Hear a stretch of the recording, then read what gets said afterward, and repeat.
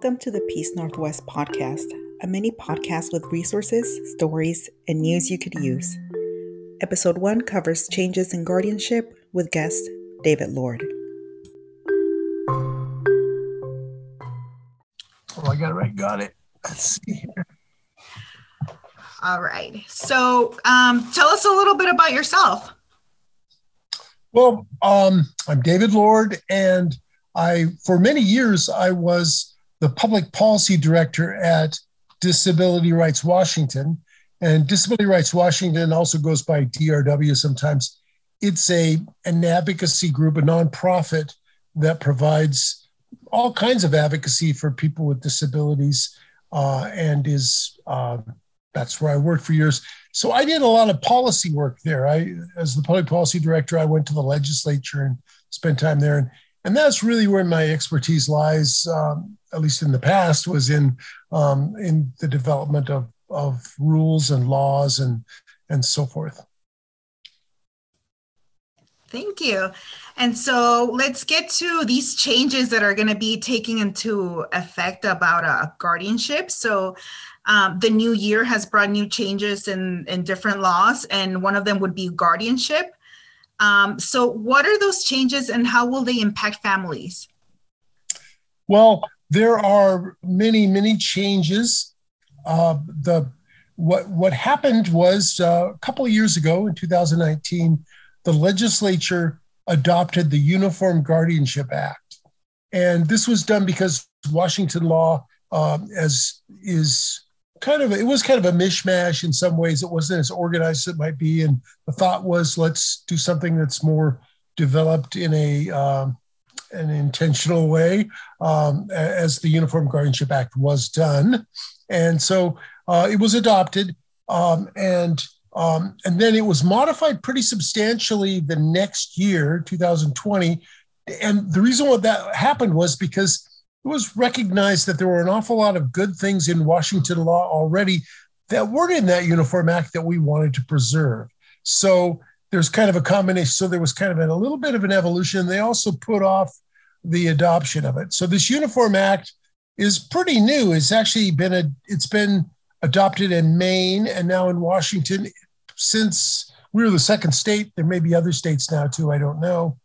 But so that was kind of a long-winded way of saying big change in our law structurally but also in language. So I'm going to talk about a couple of things I think in answering this question that are really important and are often confusing. The first one is we've had guardianships in Washington state, and we've kind of divided that up into guardianships for the person and guardianships of the estate. And the guardianship of the estate is about money, and it's about about making decisions about money. That guardianship of the estate is now going to be called the conservatorship. So when there's decisions to be made around money in general, that will be done by a person called the conservator. Now, if you're already a guardianship of the estate, if you already have that full guardianship where you have that will probably be referred to now as it will be referred to as conservatorship, and it's a change in language, but it's a significant one. But don't be too confused. There's a lot of commonalities.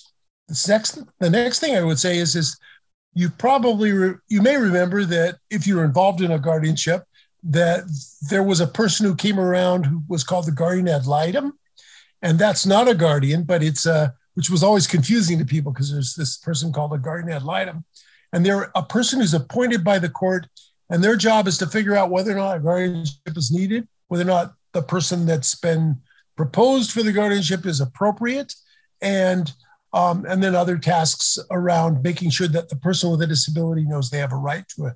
If they want a lawyer, if they want a trial by jury, they can have those things. So all of that was part of the duties of the guardianship of the guardian ad litem.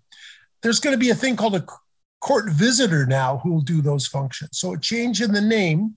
There's also some functional changes, but I'm not going to get into all that. But in general, when you used to hear about a GAL coming to make sure that the guardianship was really needed or whatever, that will now be a court visitor. So there'll be a different name there. So that's a name. A significant change in the way things run that you should be aware of also is there's in Washington for the last few years, there's been a requirement that there be a standby guardian that was identified, somebody who would take the place of the guardian if the guardian wasn't able to do their functions, so that there'd be some common responsibility there, some over time continuity of responsibility. Well, standby guardians are gone. And whether that was a good idea or not, they're not in the Uniform Guardianship Act, and they're no longer a requirement. You may want to set up a successor guardianship. That's up to you, or up to the court, actually. But somebody that's another mechanism to do essentially the same thing. But that standby guardianship, it's not there anymore. So that's gone. So those are some significant changes, both in the way that we talk about guardianship and other things. I guess I'd add one more thing, which is, I think that there's one of the things the legislature wanted was guardianship monitoring. And there'd been a lot of talk about how, there isn't guardianship. The courts have not monitored guardianships as closely as many people, including myself, think they should, to make sure that things are done right. And also to make sure that guardians are properly supported when they are doing their jobs. And also, is a guardianship really needed? Is there another option that could work? That kind of thought, and that kind of, and maybe the guardian isn't recognizing abuse when it's happening. Maybe the guardian is not handling the money correctly. Whatever that might be is part of the inside of what guardianship monitoring ought to happen. And I've recently been talking with the Administrative Office of the Courts, which is the people that are in charge in Olympia of kind of setting up some rules around this stuff. Anyway, they are working on guardianship monitoring kind of statewide, so that you would have really a system whereby that would happen. And I think the good news for people that are guardians or want to be guardians is that it's recognized that part of that is training, that guardians should get information about how to be a guardian, how to be effective in their own court. I'm not saying that's going to happen immediately, but that's part of the intent, is that needs to happen too. There's some jurisdictions like Spokane where they've had some of that kind of thing. Let's have some more of that, I think, is the thought. So there you go. That's some of it. This can go on for hours, but there's a kind of a taste of it. Do you think all of this is going to make the process of guardianship last longer? Take longer? To make it last longer? Is it going to take longer to process? I don't really know. And that might be something to talk, if somebody's involved in that process, that might be a good thing to talk to an attorney about, who might be involved in the developing of one.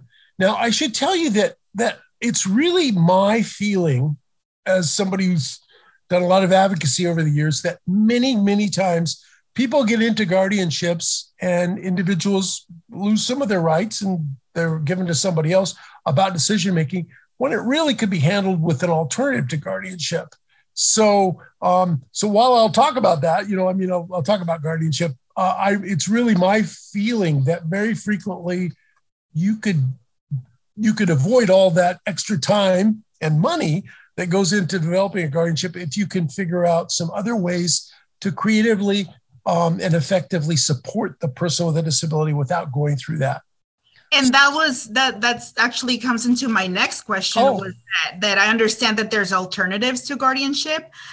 So what are they, and have they been impacted by the changes as well? Yes, they have, very significantly impacted.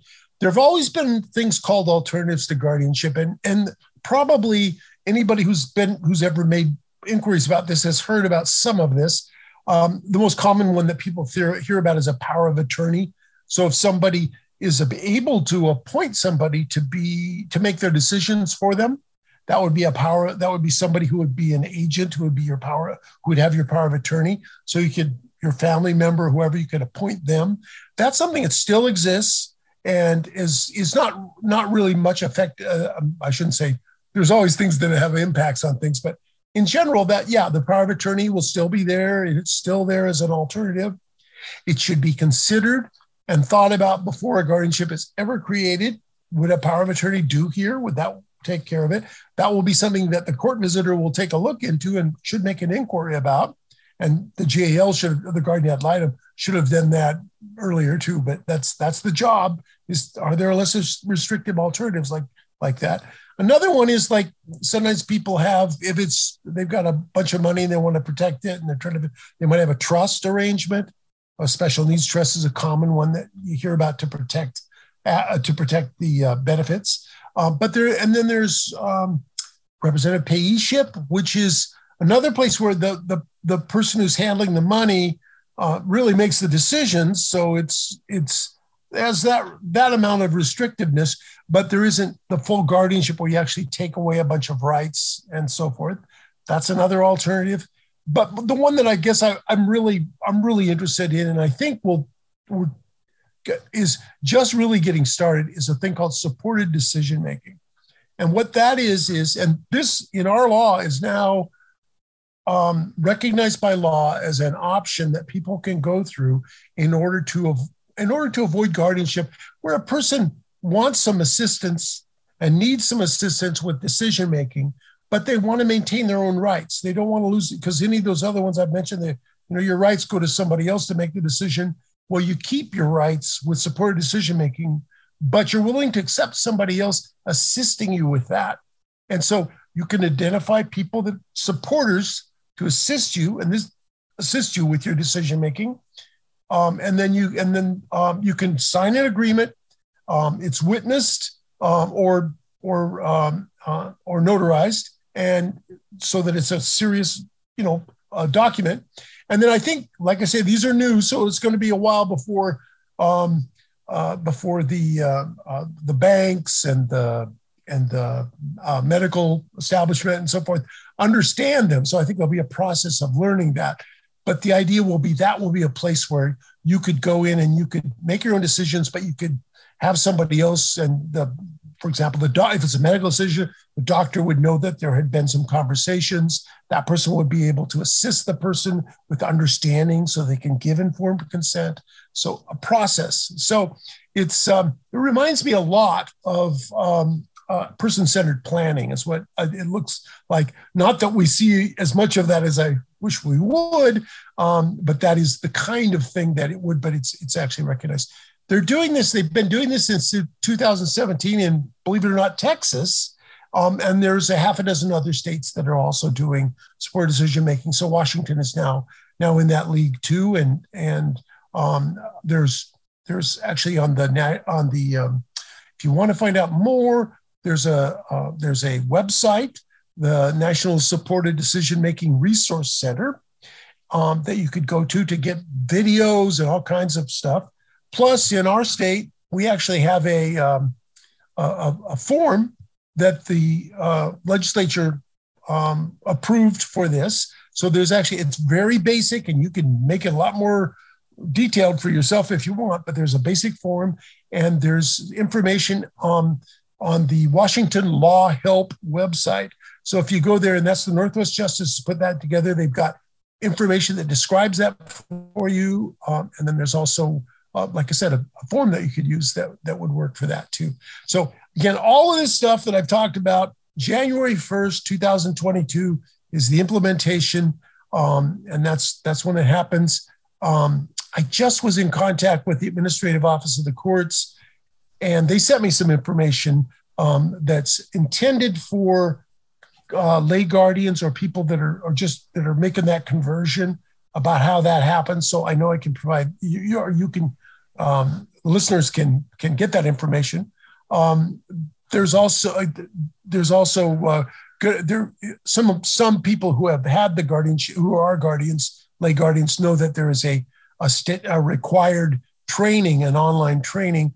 Well, they're modifying that training so that it actually fits for the new law. And you can go through that. And I understand that will be available by January 1st, 2022, when the law goes into effect. Thank you. You're on it. I was about to ask resources and you brought them up. And so we're going to have a place on the website under resources, and it'll go under guardianship. And we will have the resources links to the resources you mentioned, plus any other things that we can think of. And so if you're listening to this, you can go to peaceandw.org and you will be able to find those resources that David mentioned. And so before we go, I do want to ask you a couple questions that we do get a lot from families. And one of them is that we hear this question very often, and I think you can offer some insight. If someone has guardianship in one state and they move to a different state, do they need to file for guardianship all over again? And this is interesting because first of all, I want to make sure it's really clear that whenever I talk about this stuff, don't take that as legal advice. You've got your own specific situation and your own facts. And it's really important that if I give you kind of a general statement of the law, well, hopefully that'll be accurate, but it may or may not be the piece of the law that most applies to your situation. So you want to make sure you got that. So I'm going to tell you a few things, but I want you to always realize that your fact situation is in, and I always encourage people, if they have a situation they can't resolve, they're not sure, go see a lawyer, talk to a lawyer about that, or do your own research, but don't rely on just David Lord said A, B, and C, so therefore. But having said that, there is a Uniform Adult Guardianship and Protective Proceedings Jurisdiction Act that was passed in 2009, and just to deal with that question of like, what happens when somebody is in one jurisdiction or another? And what happens if somebody moves from one place to another? And how does that work? And courts are somewhat jealous of what they call jurisdiction. So, if there's a court, the court wants whoever it is or whatever's in question to be local, to be something that they have some control over.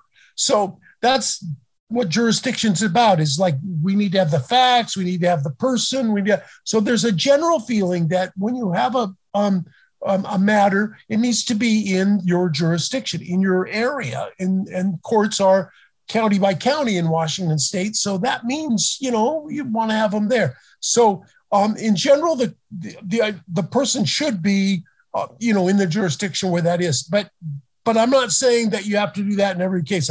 I would say that you need to look to your particular situation and to make sure, because there's a thing where between states there's some respect that's had for things. So if you create something in one state, then it will be recognized in another state. So while I'm saying that in general the court wants to have it local, they will also have some respect for things that are created other places. On an ongoing basis, that's something that I really don't want to comment on specifically without the particular individuals involved.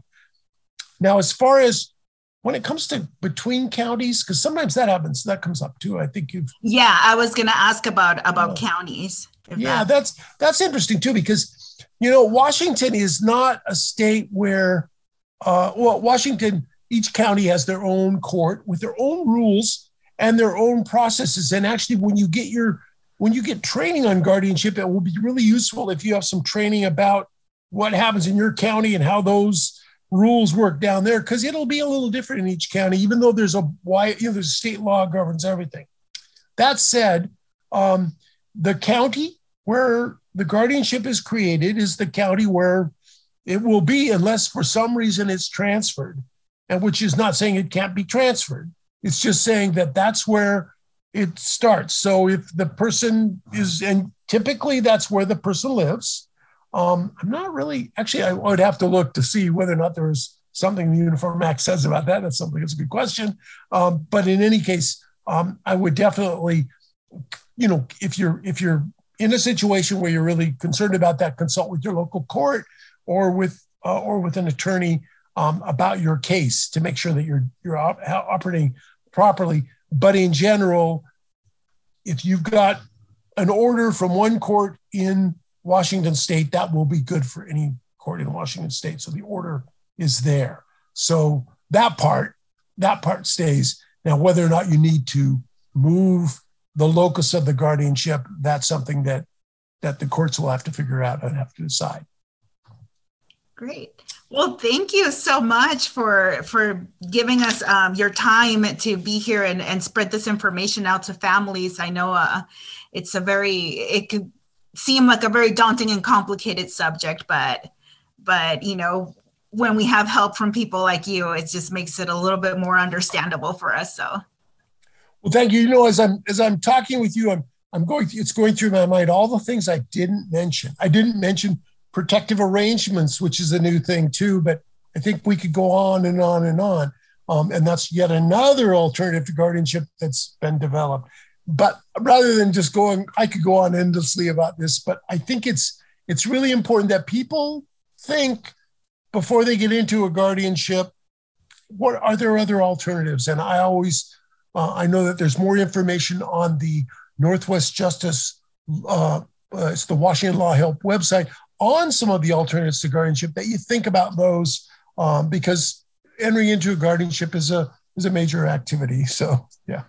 Yes. Because that's what we tell families too when they call, and we're like, you need to figure out first if guardianship is really what you need. You might not need it. So, and of course, the person with the disability has something to say about that too. So, yeah, exactly. Yeah. It's just very individual. So, yeah. It sure is. Yeah, it sure is. Well, I really appreciate this opportunity. I always do to talk about these matters, and I'm looking forward to questions in the future if people have them. Happy to talk to people. So thanks. Thank you. We hope you enjoyed the Peace podcast. Please subscribe to get notifications for the latest episodes. If you have questions or ideas, email us at info@peacenw.org.